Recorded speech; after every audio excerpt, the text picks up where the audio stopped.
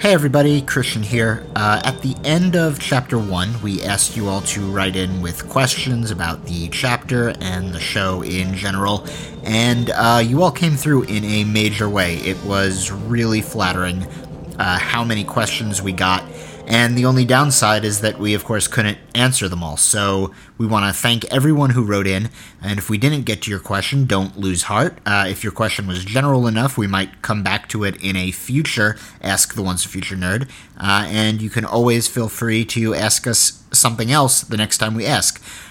So I'm going to take you to the conversation that we recorded on April 29th. Zach moderated it, and we had Ian, Greg, Anya, and myself. Present-day Christian will jump in once to correct April 29th Christian when he misspeaks, and then I'll be back again to say goodbye at the end. So without further ado, here is the first Ask the Once and Future Nerd of Book 2. Enjoy!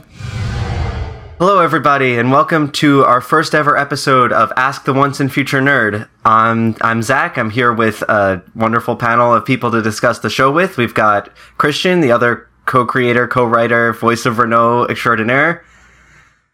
We're also here with Ian Harkins, the voice of the narrator. You guys can say hello. We're an audio media. Sorry, hello. with Greg Schultz, the voice of Yelloween and some other parts, and Anya Gibeon, the voice of Regan and Arlene and various other voices. Hello.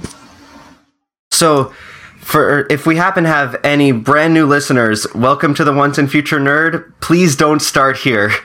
Our show is a plot-based fiction podcast, and this is going to be an episode where we're answering questions about the plot that we've received from our fans. So, massive spoilers all the way through the end of Book 2, Chapter 1. So if you're new to the show, thank you for joining us. Welcome. Please go to our website and start at the beginning of the plot so you won't be spoiled. That being said, let's start with our fan questions. So, I think a good place to start, this chapter 1 of Book 2, seemed to be sort of bookended, where it both starts and finished with Regan sort of finding out about the elves, spoiler alert, the elves massacring the orcs, and then ends with her telling this to the party, and we kind of see her gruesome little burned skull print into her hand.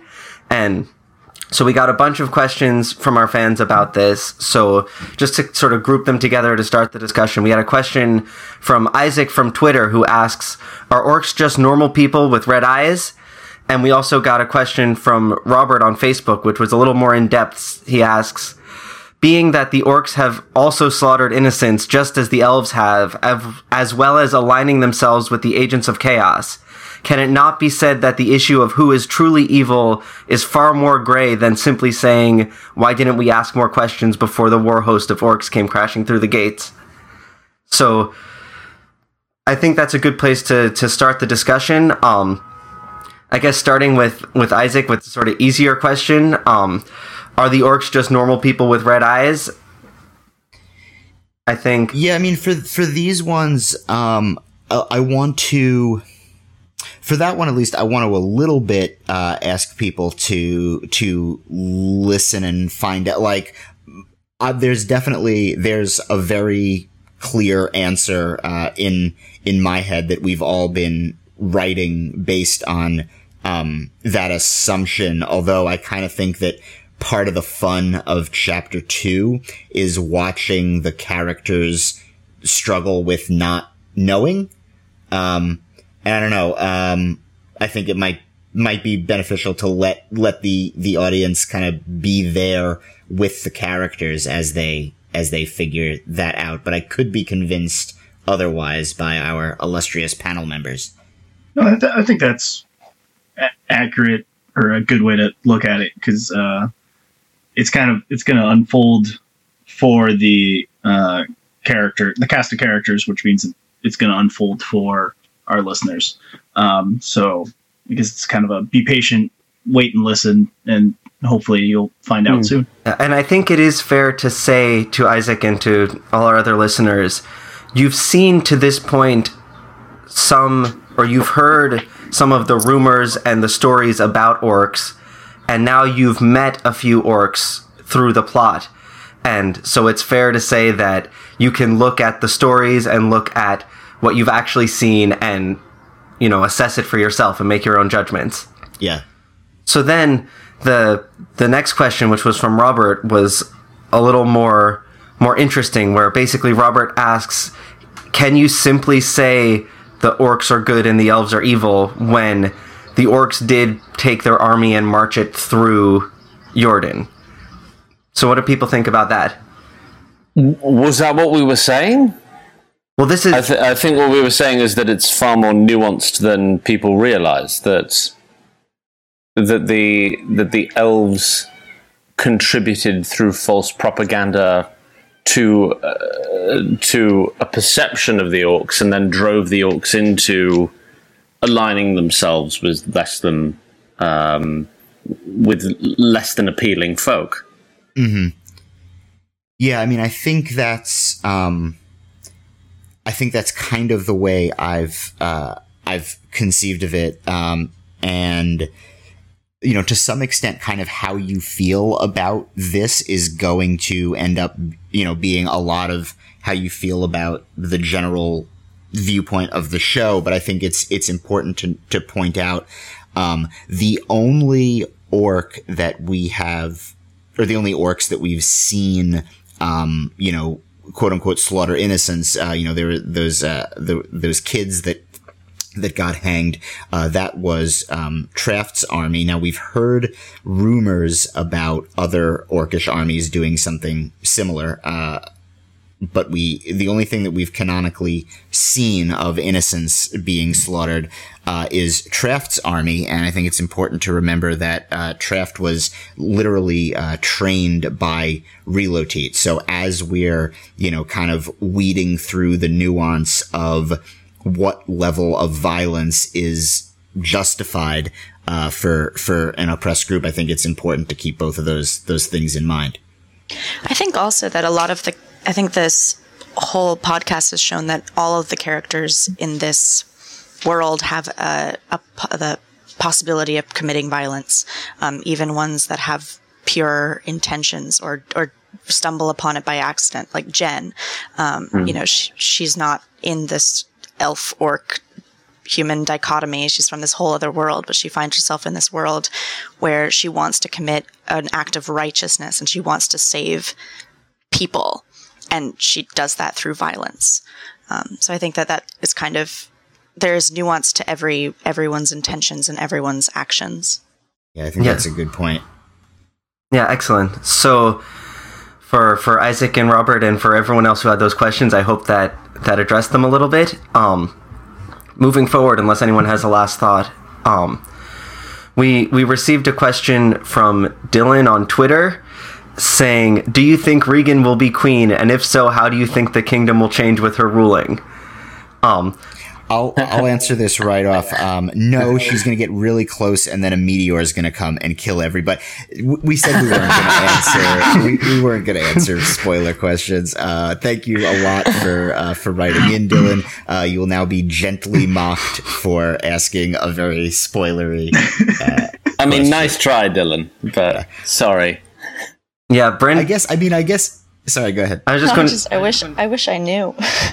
Although we could answer what do we think will change in the kingdom if Regan is ruler? Right, if she were, that's what I was going to. Yeah.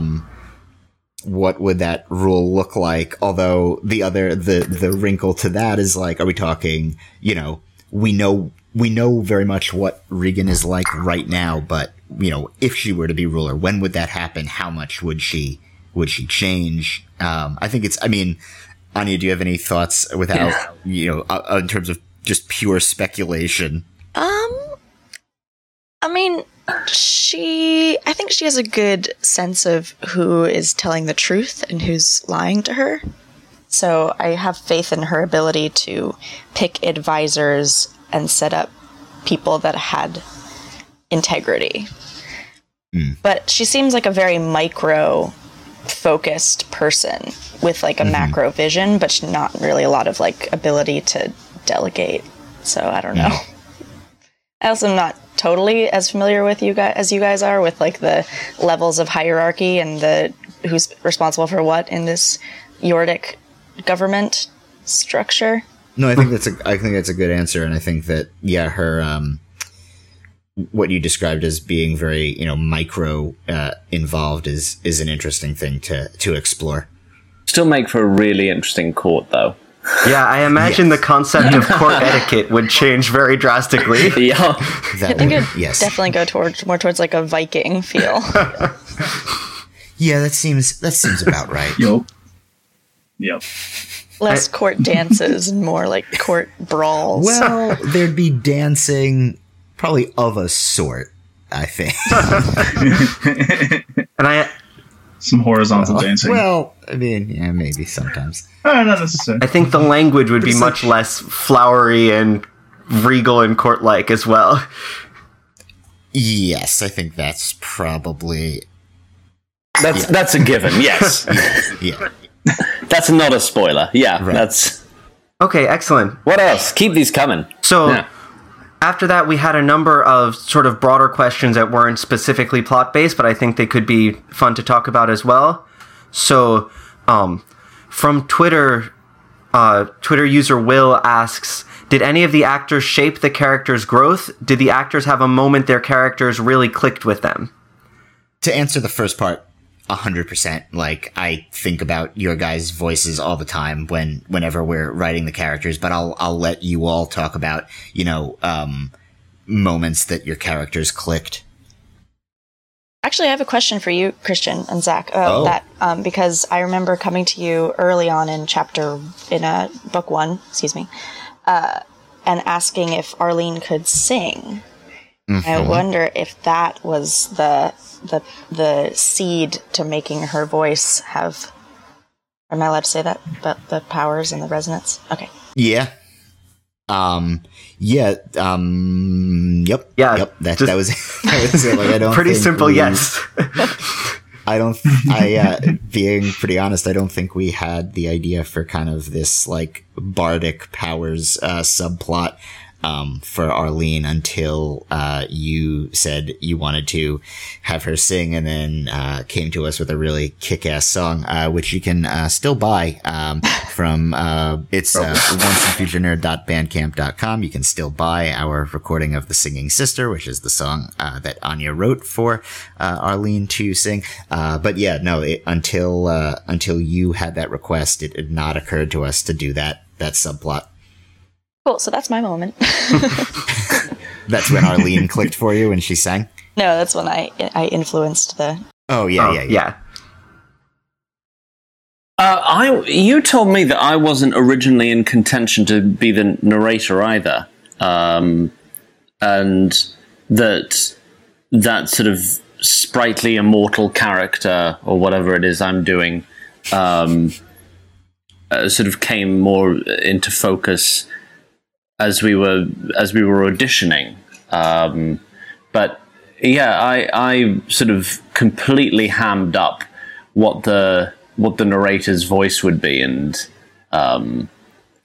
this idea that he was this immortal tree sprite giving story time to a bunch of children or something, and then did we come up with the head priest's incontinence together because of sounds I was making as him? I feel like that's true. I feel like I want it to be true. I would believe you. I genuinely don't remember. Like, I knew the idea for the head priest was just like really, really old and his body doesn't work, but yeah, I would buy the constipation thing as being so. I remember. I think I remember experimenting with different noises, and you went out of your way in order to incorporate some noises into the podcast. That rings a bell. I think that's right. Because I remember. I know when we did the first ever recording session, which was a nightmare, and it was just all of us crowded around one microphone in Jess's old apartment. But you pulled out the head priest voice without any of us having heard it before, and it killed, and everybody just, lost their minds laughing. And we were like, yeah, okay, we got to keep using this character. And they were like, what else in because his lungs don't work. So like, what else in his body can we break? Yeah. I don't know if this does answer your question, because maybe you're looking for more of a, sort of character development side to this, but for mine at least, because I do Maguire, I do the head priest, I do Dave Vard, whom you'll meet, a bunch of other Batloil and all that, and it shaping who on earth that person is like does depend on the voice you select for that person as well.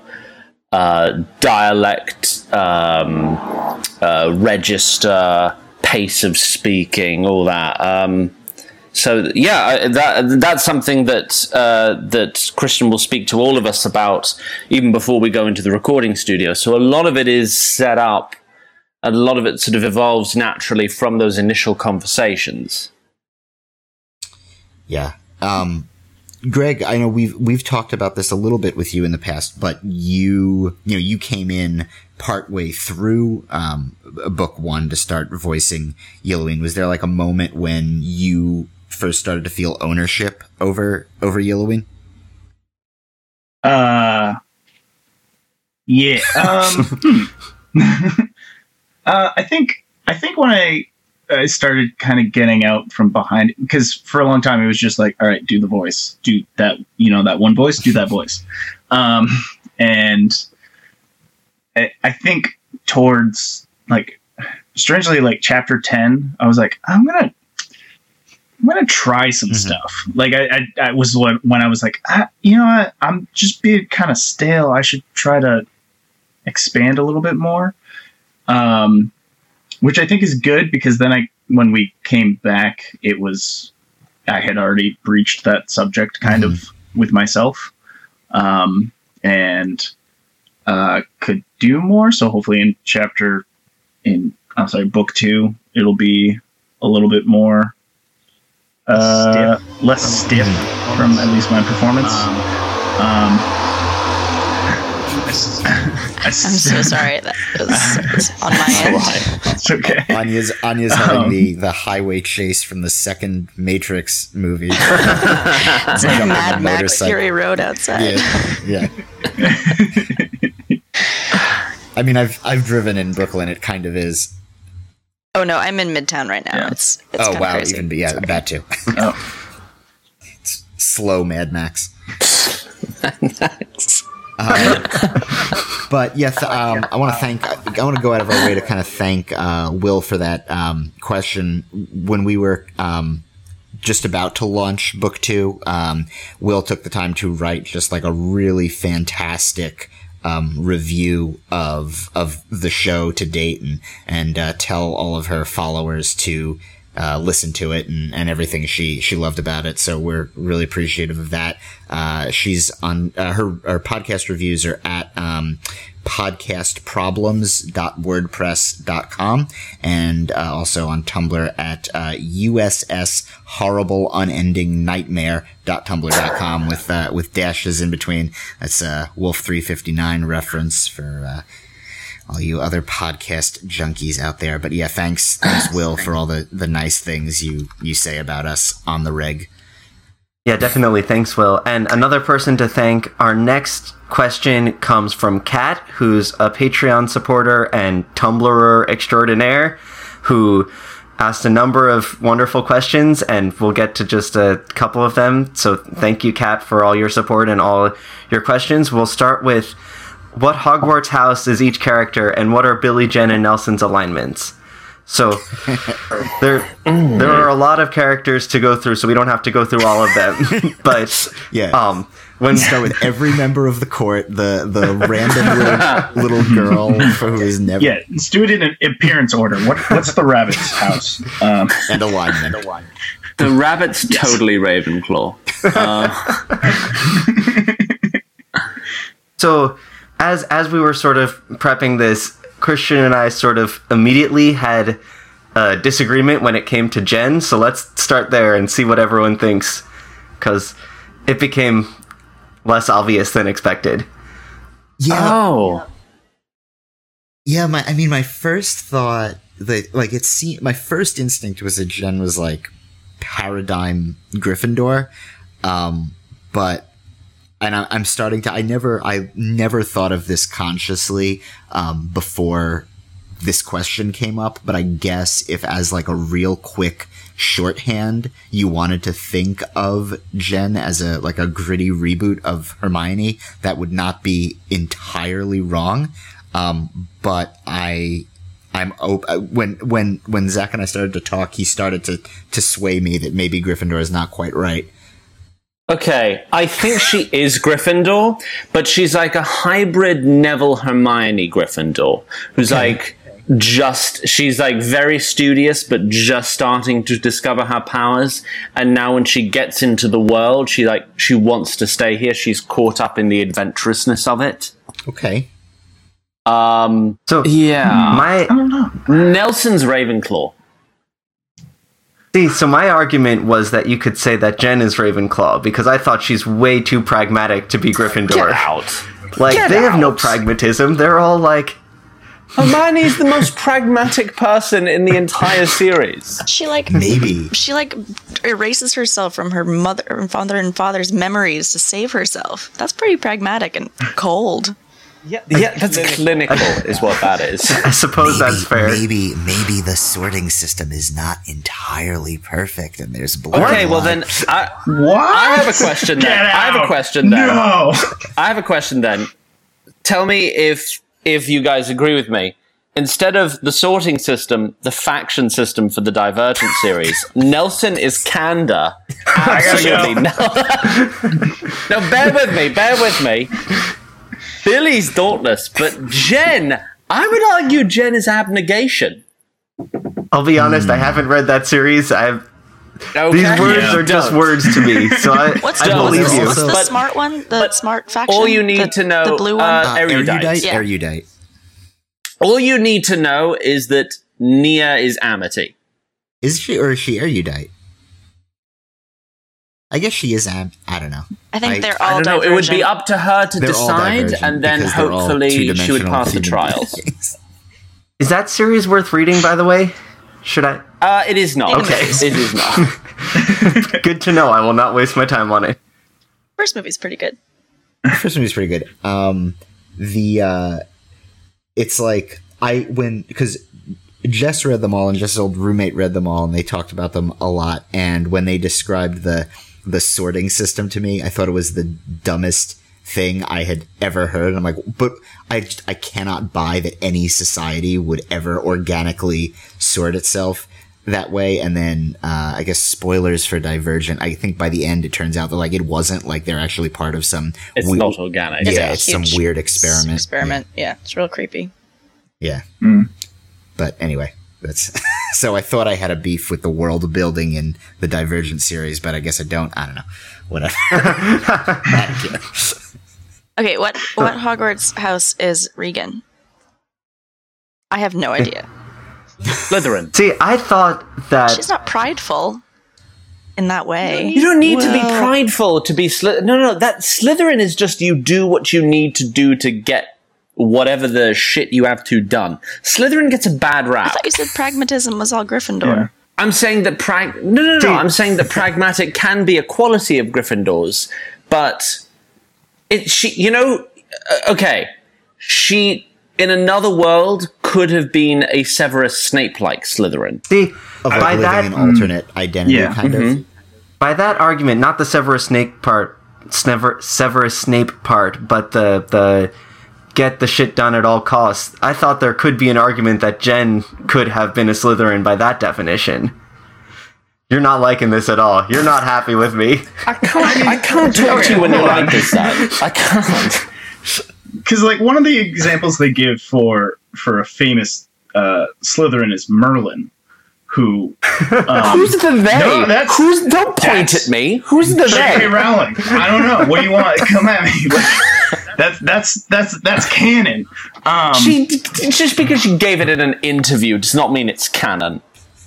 Dude, it's part of the, like, if you go and get yourself sorted and take the test and stuff, they're like, yo, Merlin is in it. But so, like, Merlin, like, seeks power and then he wields it however he may seem to. But I would say that Slytherin is, like, if you're seeking individual power, whether for good or bad, is a defining factor. And Regan seems like someone who has spent time gathering power. Not necessarily she has an endless hunger for it, for sure, but Kat, I don't care how good your Tumblr page is. You have contributed to eroding my friendship with all of these people. Great job. I will say, so to Anya's point that Regan isn't prideful, I might push back a little bit in this, like, she doesn't have hubris. Like, she doesn't, try to do things just for the sake of doing them. She doesn't overestimate her abilities, but I think that, and this is something that I'm looking forward to exploring, as chapter 2 starts to come out, but there's an aspect of her that's like so fiercely independent, that's had to be as a defense mechanism, that her behavior will resemble pride in a very marked way. Is that, you think that would be fair to say? Yeah, she's definitely inflexible. She's very stubborn. Oh yeah. I don't know if that's a Slytherin trait. Is it? I don't know. I think it's just a human trait. Yeah. All humans have that. There'll be inflexible Hufflepuffs out there, yeah. Yeah. Yeah, do we have any Hufflepuffs? Who are our No, Hufflepuffs? none. No. Antonin Mooncrest, the Oh, Hufflepuff. he could be. I could see that. Oh, Such a good guy. Yeah, Anthony Mooncrest could be a Hufflepuff. Yeah. Oh, Brennan. I could see that. Yeah, that can be. We're friends again. And we've taken it full circle. All right, Kat, you broke us, you tore us down, and you built us back up. And What else? Anything else from Kat? so, Yes, some good ones. yeah, Kat asked 1,000 questions, but let's go with which tropes have you had the most fun playing with in the podcast? Does anyone? Oh, I'll take this question. Anything with Renault. He's, Well, I guess this is an interesting, because I do love playing Renault, but like, what can we break Renault down into his constituent tropes? Like, what is the, because I feel like he is kind of a Frankenstein's monster of different tropes, but it might be fun to talk about where he comes from. Like, so the idea of the high level necromancer in the tomb, that's that famous D&D module. Is it Tomb of Horrors? Is that the yes, I think that's right. I think that's right. They end up reenacting it in Ready Player One, I think. So that was the idea of, like, we're gonna do like a Tomb of Horrors and have the party go into this, ancient crypt and fight a high level necromancer, but was like, what, we can't just play the necromancer straight. Like, that's not the show. If it would be boring if it was just a regular necromancer. So then it was trying to figure out what do we do with him. I think I was hanging out with you guys when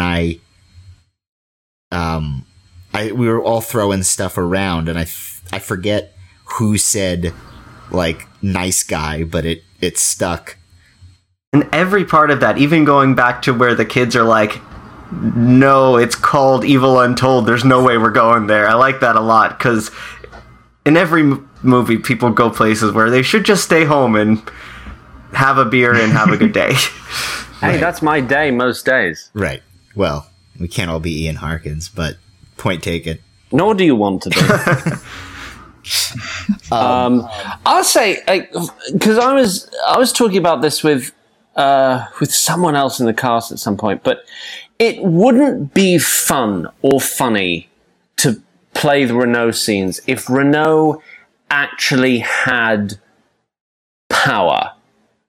in the sense of he actually had control over people. He's got abilities, yes, but if he were actually like the Lord Supreme, it would, that would send a different message other than the fact that he's like Wile E. Coyote. He just doesn't stop. Right. And he just doesn't stop creating the mechanisms for his own humiliation and demise and capitation. That's such a good way to think. I never thought of him as Wile E. Coyote, but that's like perfect. It's marvelous because every time he comes up, some humiliating thing is going to happen to him. And everyone around him, no matter what things he comes up with, everyone around him's like, oh god, like Maguire's like, whatever, just like get this over with. It's gonna happen. Whatever you need. Although I think it's interesting for you to say he has no power of. I agree with you that if he had more standing in the world, and if he were a more were a more competent villain, it wouldn't be funny. Though the second Wile E. Coyote eats the Roadrunner, the show no longer is funny. Right, it's horrible. Right, but I think something that I always kind of wanted to walk a tightrope with on Renault, because I wanted to keep him ridiculous, but at the same time, I think we had just gone into rehearsal when for the first Renault chapter when the San Bernardino shooting had happened. Okay, one correction here. When we were recording, I said the San Bernardino shooting. I meant to say the UC Santa Barbara shooting, because this is America and it's harder than it fucking should be to keep track. The context there is important because Santa Barbara was the one where the shooter left behind a very misogynist "Why Don't Women Like Me" manifesto. And I had written all of Renault weeks before that happened, and then we had rehearsal scheduled immediately after it happened. So that's the context for this next bit.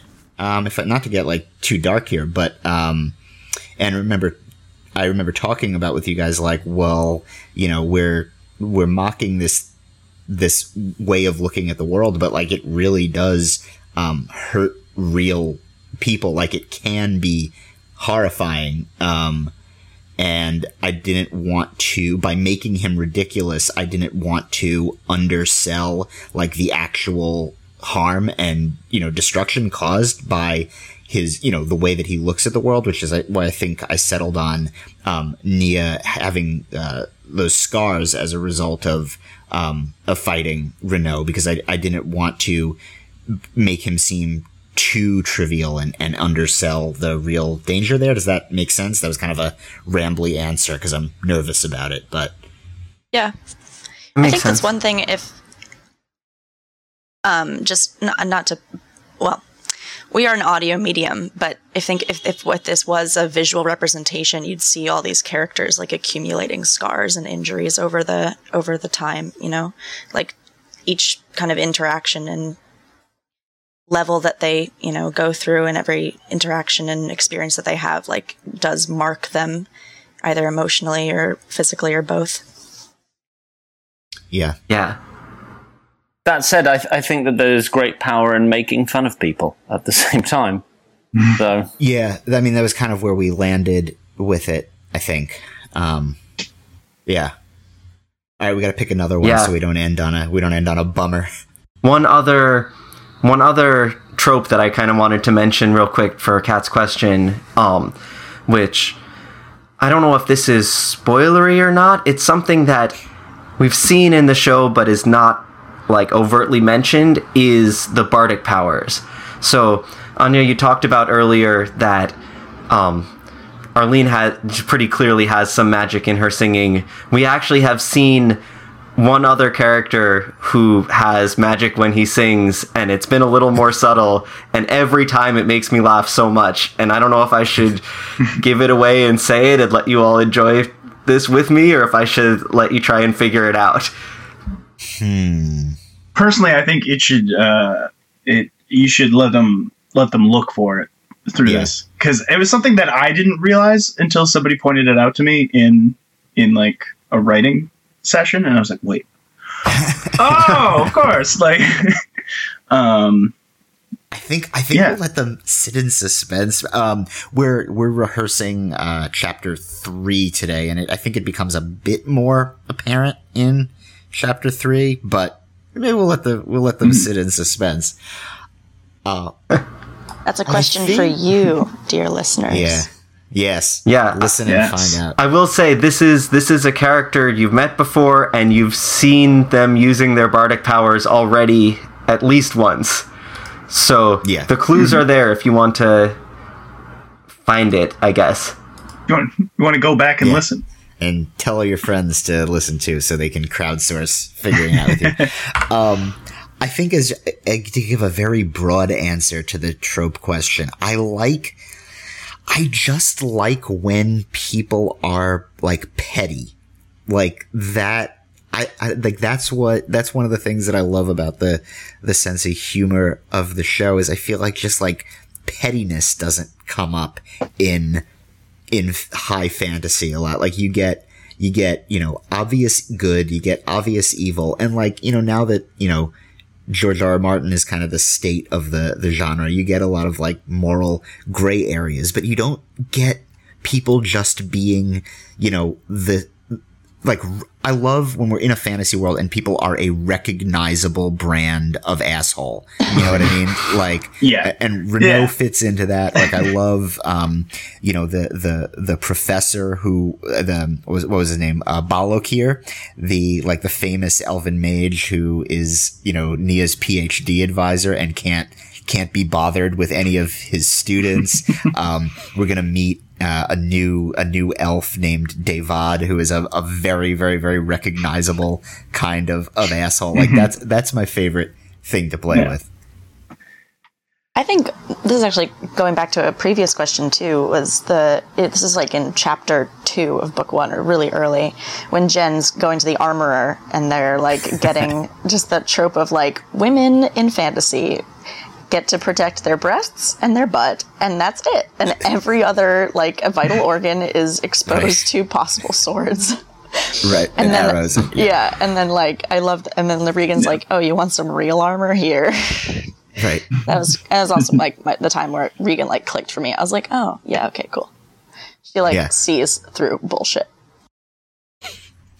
Yeah. Yeah. Yeah, so thank you everyone who submitted your questions. They're really great questions, and I have pages of Google Doc of questions that we couldn't get to. So if we didn't read your question, we're really sorry. We will save them on the Google Doc for next time, or ask more questions next time. Yeah. Thank you. We were like so floored at how many people wrote in this, because we did one of these at the end of chapter of book 1, and there were people who wrote in with really great questions, but the response this time was like we were struggling to keep up with tracking them, which is really flattering. So we appreciate that a lot. And I'd also like to say we have some free books that were given to us by a company called Inkshares. This isn't like a sponsorship or an endorsement or anything. They were just like, "Here, you want some free books?" And I said, "Sure, give me some free books." So if we read one of your questions, we will contact you and see if you want one of these books, and if so, we'll send them to you. So thank you, Inkshares, for providing those, and for those of you who gave us questions to talk about, you may have a free book on the way. Yay, reading.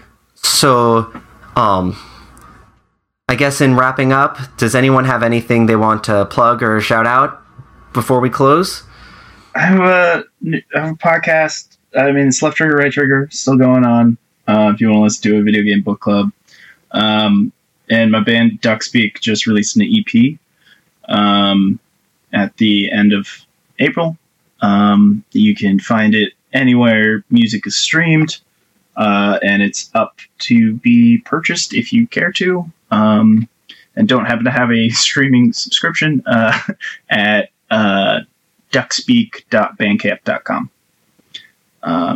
And yeah, keep your eye out, because the LTRT guys are going to keep working on some new stuff. Hopefully you'll be able to see it within a month or two. Yeah, I just want to say that I really enjoy that podcast. I'm not just saying that because you're my friend, Greg. Like, I really look forward to listening to it. It's really cool. It's like, I mean, we posted the first episode in the feed, but they really, sink their teeth into games in an interesting way that I don't think you need to be a hardcore gamer to appreciate. Like I'm perpetually 3 years behind on video games. I'm currently making my way through The Witcher 3. But I always feel like I can keep up with the discussion, and they really talk about big thematic ideas, in games. And it's really good if you have any interest in like how medium affects theme and stuff. It's kind of a cool literary criticism for games. Hey, thanks. We just recorded episode 6 last night, which was a Friday, which meant that half of us were drinking. So it should be another great one. Nice. Cool. Anya, do you have anything to shout out? You're back in New York now, right? Yeah, I just finished a tour, so right now I'm in transitions. I got a whole lot of nothing, except for you guys. So I'm going to plug Chapter 2 of Book 2 coming out soon. Awesome. Yeah.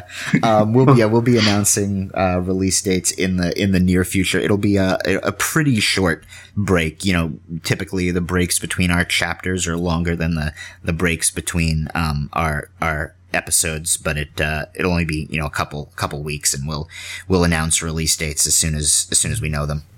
Yeah, and while we've got you here, if you happen to be a new listener who just joined in for Book 2, you can find all of Book 1. Of course, it's always free on our website, but if you want it in a physical format, you can go to audiobooksontape.com, and you can buy a little... I don't know if I have one right in front of me to show off, but it's a USB key that is shaped like an old school cassette tape, and it comes preloaded with all of Book 1. So super cute. It's got a little insert with exclusive artwork. It's really nice. And Audiobooks on Tape is actually, despite the like really high quality of their product, they're like a small, independently owned company. The owner is a really great guy based on every interaction I've had with him. And there's a bunch of other like podcasts and audio dramas that you can get on there if that's your thing. Yeah, so if your grandparents can't figure out how to sync podcasts to their phone, you can get them that, and they'll be like, oh, and they'll try to put it in a tape player, and then it won't work. Still won't work. Yeah. You'll still have to teach them how to use Try it to on their listen to it in computer. my car. You just have to download it for Grandpa. That's it. We should probably mention that by the time this episode goes up, I think we're going to have our new merchandise store launched. So we'll have that up on via Spreadshirt with kind of the newer designs for the new kind of aesthetic of the show. If you've got any ideas we're still kind of figuring out what's going to go in the store aside from just the logos. So if you've got any ideas about stuff that should go on a shirt or a mug or a phone case or whatever you want, feel free to write in, let us know. Honestly, feel free to write in any time about anything. We'll just talk to you. We love hearing from people. And if you liked this episode and would like us to do these kind of at the end of every chapter, which is what we're planning, that would be good to hear too. Or if you hated it and thought it was clogging up your feed with nonsense, you can tell us that too, so that we will maybe not do that. Yeah, definitely let us know what you think. Even if it's negative, let us know, because then we can know how to improve and be better in the future. Yeah. Okay, great. Well, thank you everyone for listening. Thank you everyone who asked questions. Thank you all for joining me on the interview today. And talk to you later. All right, thank you. All right. And that was our conversation. We hope you enjoyed it, but let us know either way so we'll know if we should keep doing these. I forgot to give the URL when we were recording, but our new revamped merchandise store is up. If you go to onceinfuturenerd.com/merch, that's MERCH, you can see all the merchandise we offer in one place. And as a reminder, you can also set up a per episode contribution at patreon.com/onceinfuturenerd. And if you like the show but can't afford to support us financially, it is always a huge help if you leave us a review on iTunes or just tell a friend about the show.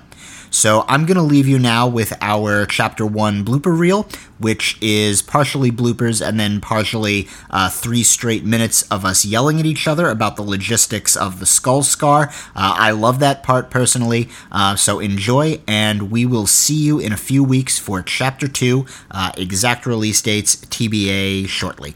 Bye! I'm just reading my lines. No one else will. Okay. Just making sure. Still got it. Blah, blah, blah. Not my line. Not interesting. Not interesting. Blah, blah, blah. Blah, blah. Well, we'd have to knock him on the head.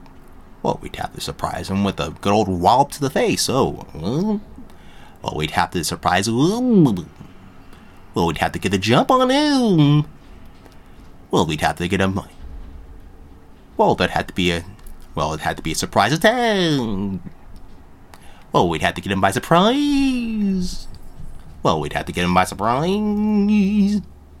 Well, we'd have to. Maybe for you, man.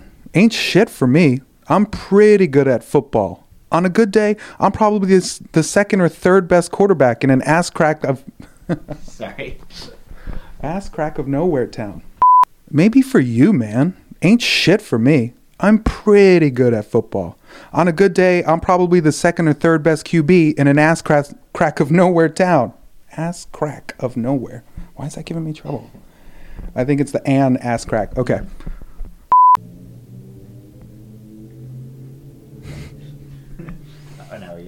Yeah, let's get the Sons of Anarchy. Let's go, baby. Let's just go. All right, ready, guys? Just about like. All right, guys. Oh shit! Hold on a minute. Trying to make. Dan Dobransky's fucked up. Hey. He's drunk? Fucked up. You've been talking to my mother, haven't you? Okay, I think She doesn't talk much. That's what I've been saying. Sorry. Is anyone going to help me? No. You've been hexed. Gods, I thought it would have tired itself Blech. What was that? A rooster's call, obviously. It's supposed to be. I know what it was supposed to be, but what did it wind up becoming? I couldn't get the note I wanted.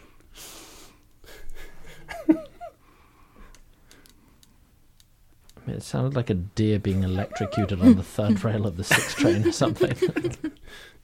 So everybody else email me the small notes, and now we've got... I had one kind of big note, the very end, where it's revealed that there's like the skull imprint on her hand. Yeah. I'm pretty sure babies' heads are pretty big.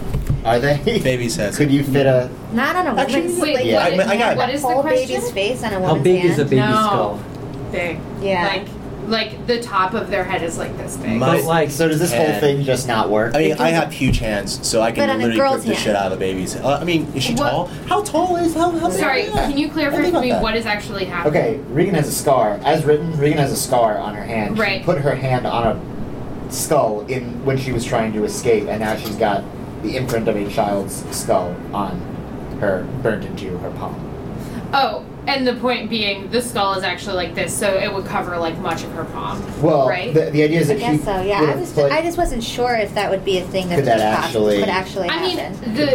So the top of a baby's skull is like this big. It depends how you place your palm down. could she get the eyes and nose on? Oh, face? Yeah, like first. That's the idea. It just like I mean, not the eyes, It's already on obviously. fire. Think about how It's it's already just on like fire, so- she could get the nose and mouth, Screw but it. not the eyes. How would you even get the eyes? Like what you do you have to mean? press down all the way. It's in relief? No.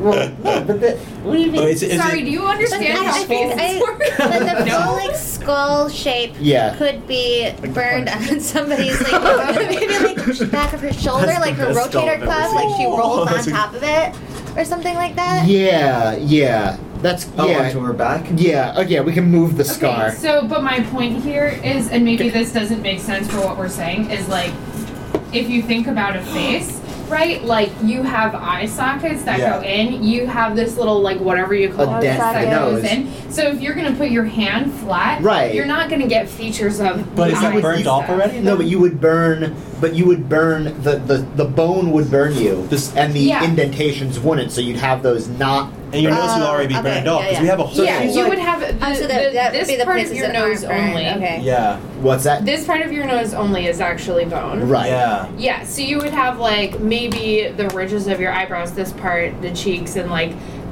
but the mouth is like so Oh, right, much because of your head doesn't change much. Yeah. right, but Wait, so much of your flesh is the.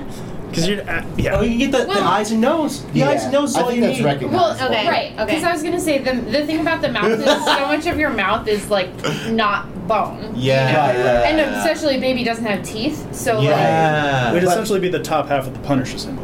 Yeah, Yes. it would. Yeah, it it'd be would. the Yeah, eyes, it but would. that'd be recognizable. That's very as a- recognizable. You might not be able to Okay. recognize it specifically as a baby's. Right. But you would But know you'd be it's a like, small that's pair of kind of eyes. skull-like and freaking me out. Yeah. Okay.